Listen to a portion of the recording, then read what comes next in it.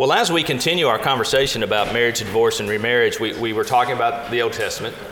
Let's move to the Gospels, because this is where a lot of the preaching and teaching is going to come from. This and obviously the teachings of Paul, which we'll get to later. So let's go to Matthew 19. Matthew's Gospel is a little different in points than Mark and Luke. And so let's talk about that. Let's talk about the famous exception clause that many are familiar with, starting in Matthew 19, probably about verse 3 through about verse 12-ish or so. And so, Andreas, talk to us about this. Why is it lawful for a man to divorce his wife for reasons of adultery, things like that? Why Matthew? Why the exception clause? What do you think? I think this is a great example in interpreting Scripture where really studying the historical setting of the passage is so vital to maybe really a little hermeneutics understand. course would be helpful. Exactly. Absolutely. Because here what you have is we have the privilege and the opportunity that the Mishnah, which was compiled 200, but tells us what first century rabbis believed on Deuteronomy 24. Right. And so we know that the conservative school of Shammai interpreted that clause there, if something indecent is done by the wife. Right. They interpreted that in terms of more narrowly, in terms of sexual immorality. Right. And then you have the more liberal school of thought, Rabbi Hillel. As far as I know, the more popular of the two. I'm sure he was. Who interpreted as, especially the first part of Deuteronomy 24, verse 1, she doesn't find favor in his eyes, as basically anything and everything would allow a husband to divorce his wife. And so what the Pharisees coming to Jesus are doing there, and it says there, they're trying to test him, right? Again, like later in Matthew's Gospel with the taxes, the question of paying taxes, they put him in what they thought was a no-win situation. Exactly. Right. No matter what side he takes, he's going to lose allegiance with the other group. And again, what Jesus, though, does in masterful rabbinic fashion is he is saying, okay, now you have this case law in Deuteronomy 24, but he's taking it back to the foundational passage in Genesis. Just like today we might do with the Supreme Court or with a given law case. You're saying, what's the foundational principle here? And here's the foundational principle that we talked about already in Genesis 2 is that God intended marriage to be a lifelong, faithful union between one man and one woman. Sure. And then he explains Deuteronomy 24 as just a concession to human hardness. Yeah. And it really is, and you can definitely see that in verse 3, can't you? Because when the Pharisees ask him, is it lawful for a man to divorce his wife for any reason at all? I mean, you can almost just hear them quoting the popular teaching of the day, can't you? That's right.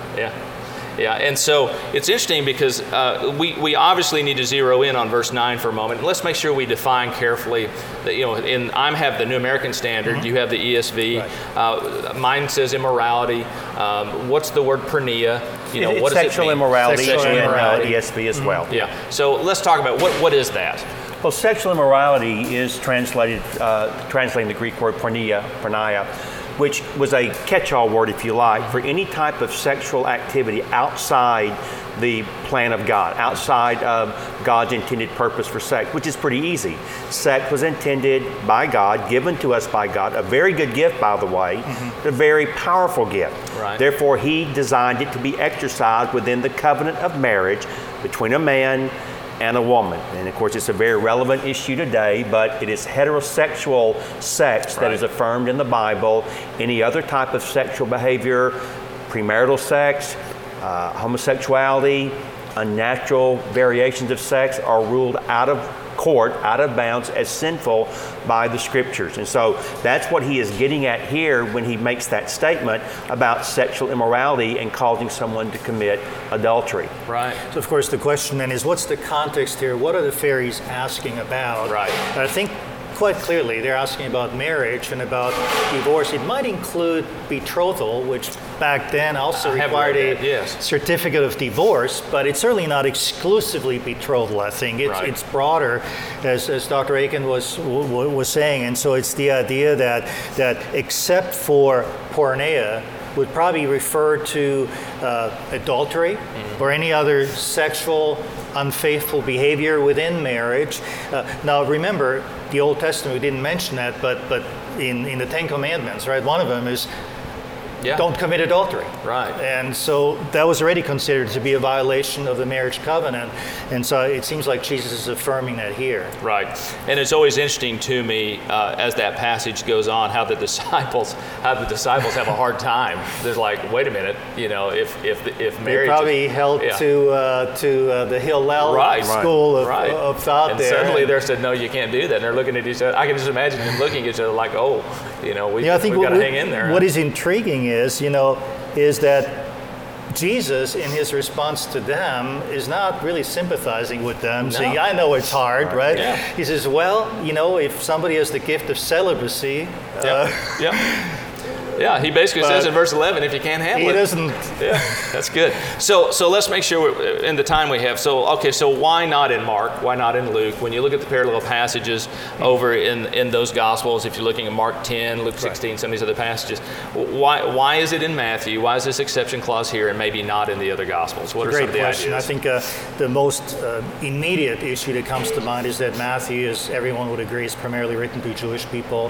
And so he presents Jesus as a rabbi who's engaging in learned discourse with the other rabbis. And so for his audience, that degree of detail would have been the most meaningful. And by contrast, Mark and Luke are written to predominantly Gentile audience. I actually reviewed those passages right before talking to you. Right. And in Luke, for example, it's only one verse. Yes, right. So Luke clearly is not particularly 16, 18, interested in going in any detail on that issue. Mark gives us a little bit more, but as you mentioned, he doesn't include that exception clause, perhaps because adultery was commonly viewed as violating the marriage.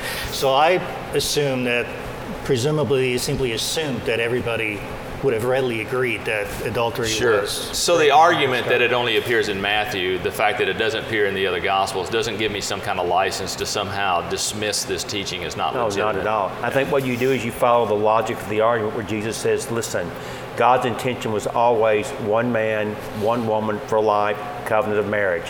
However, because of the hardness of your heart, the fallenness of our world, he does allow this concession. It's a concession, not a requirement. Right. So I often, when I'm dealing on a one-on-one basis with someone that may jump on this text and come to me and say, my husband's been unfaithful, I now am required to divorce him. No.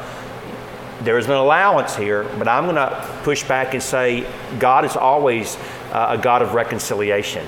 God would much prefer to see your marriage reconciled, restored, and put back together. Certainly he allows for it. He doesn't require it. And so that's a scapegoat or an escape clause that reads much more into the text than what the text itself is saying here.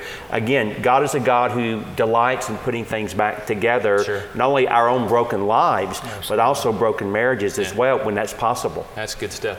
Yeah, because if you're going to be that legalistic, then I guess we should go back to the Old Testament passage, and if they actually committed adultery, I guess we should figure out the stoning. They don't want to follow out the logic of that kind of interpretive process. The marriage certainly was ended at that point. Yes, exactly. And so we should stone them to death. And maybe another very minor point is that while we only have that exception clause in Matthew, we have it in two passages in Matthew, right? We also have it in Matthew chapter 5. And so this is not just some sort of an oversight or an isolated reference. Exactly. I mean, this is...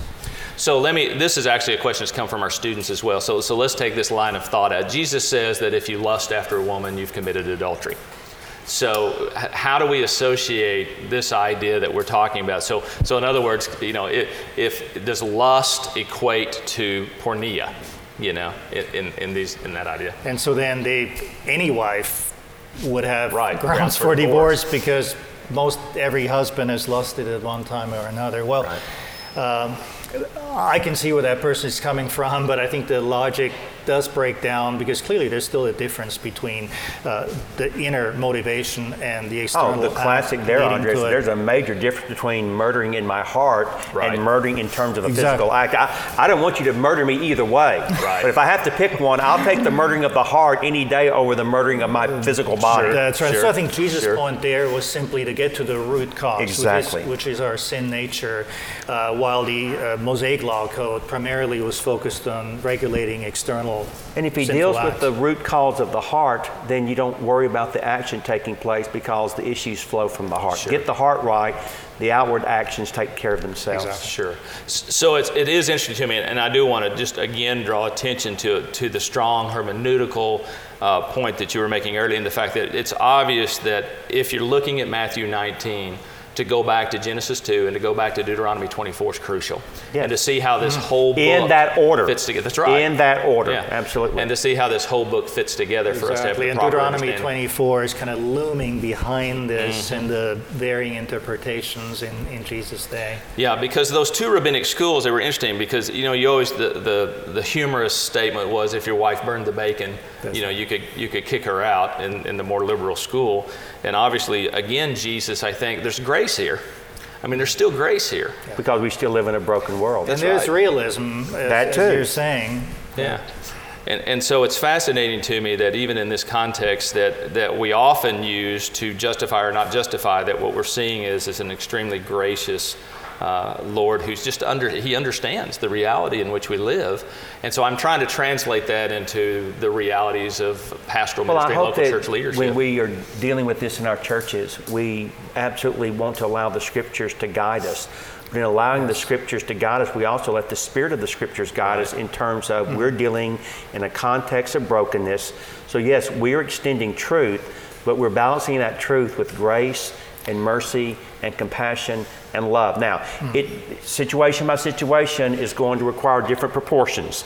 Sometimes you just about need to knock a guy upside the head because he is in such blatant violation of clear-cut Scripture. He needs kind of a hard knock of grace.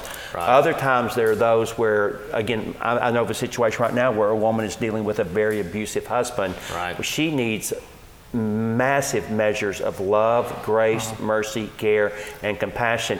We can come back and talk about maybe harder decisions later, but right now that's not what she needs. And sometimes I fear some of us dump that truth on them, and grace and mercy are nowhere to be seen.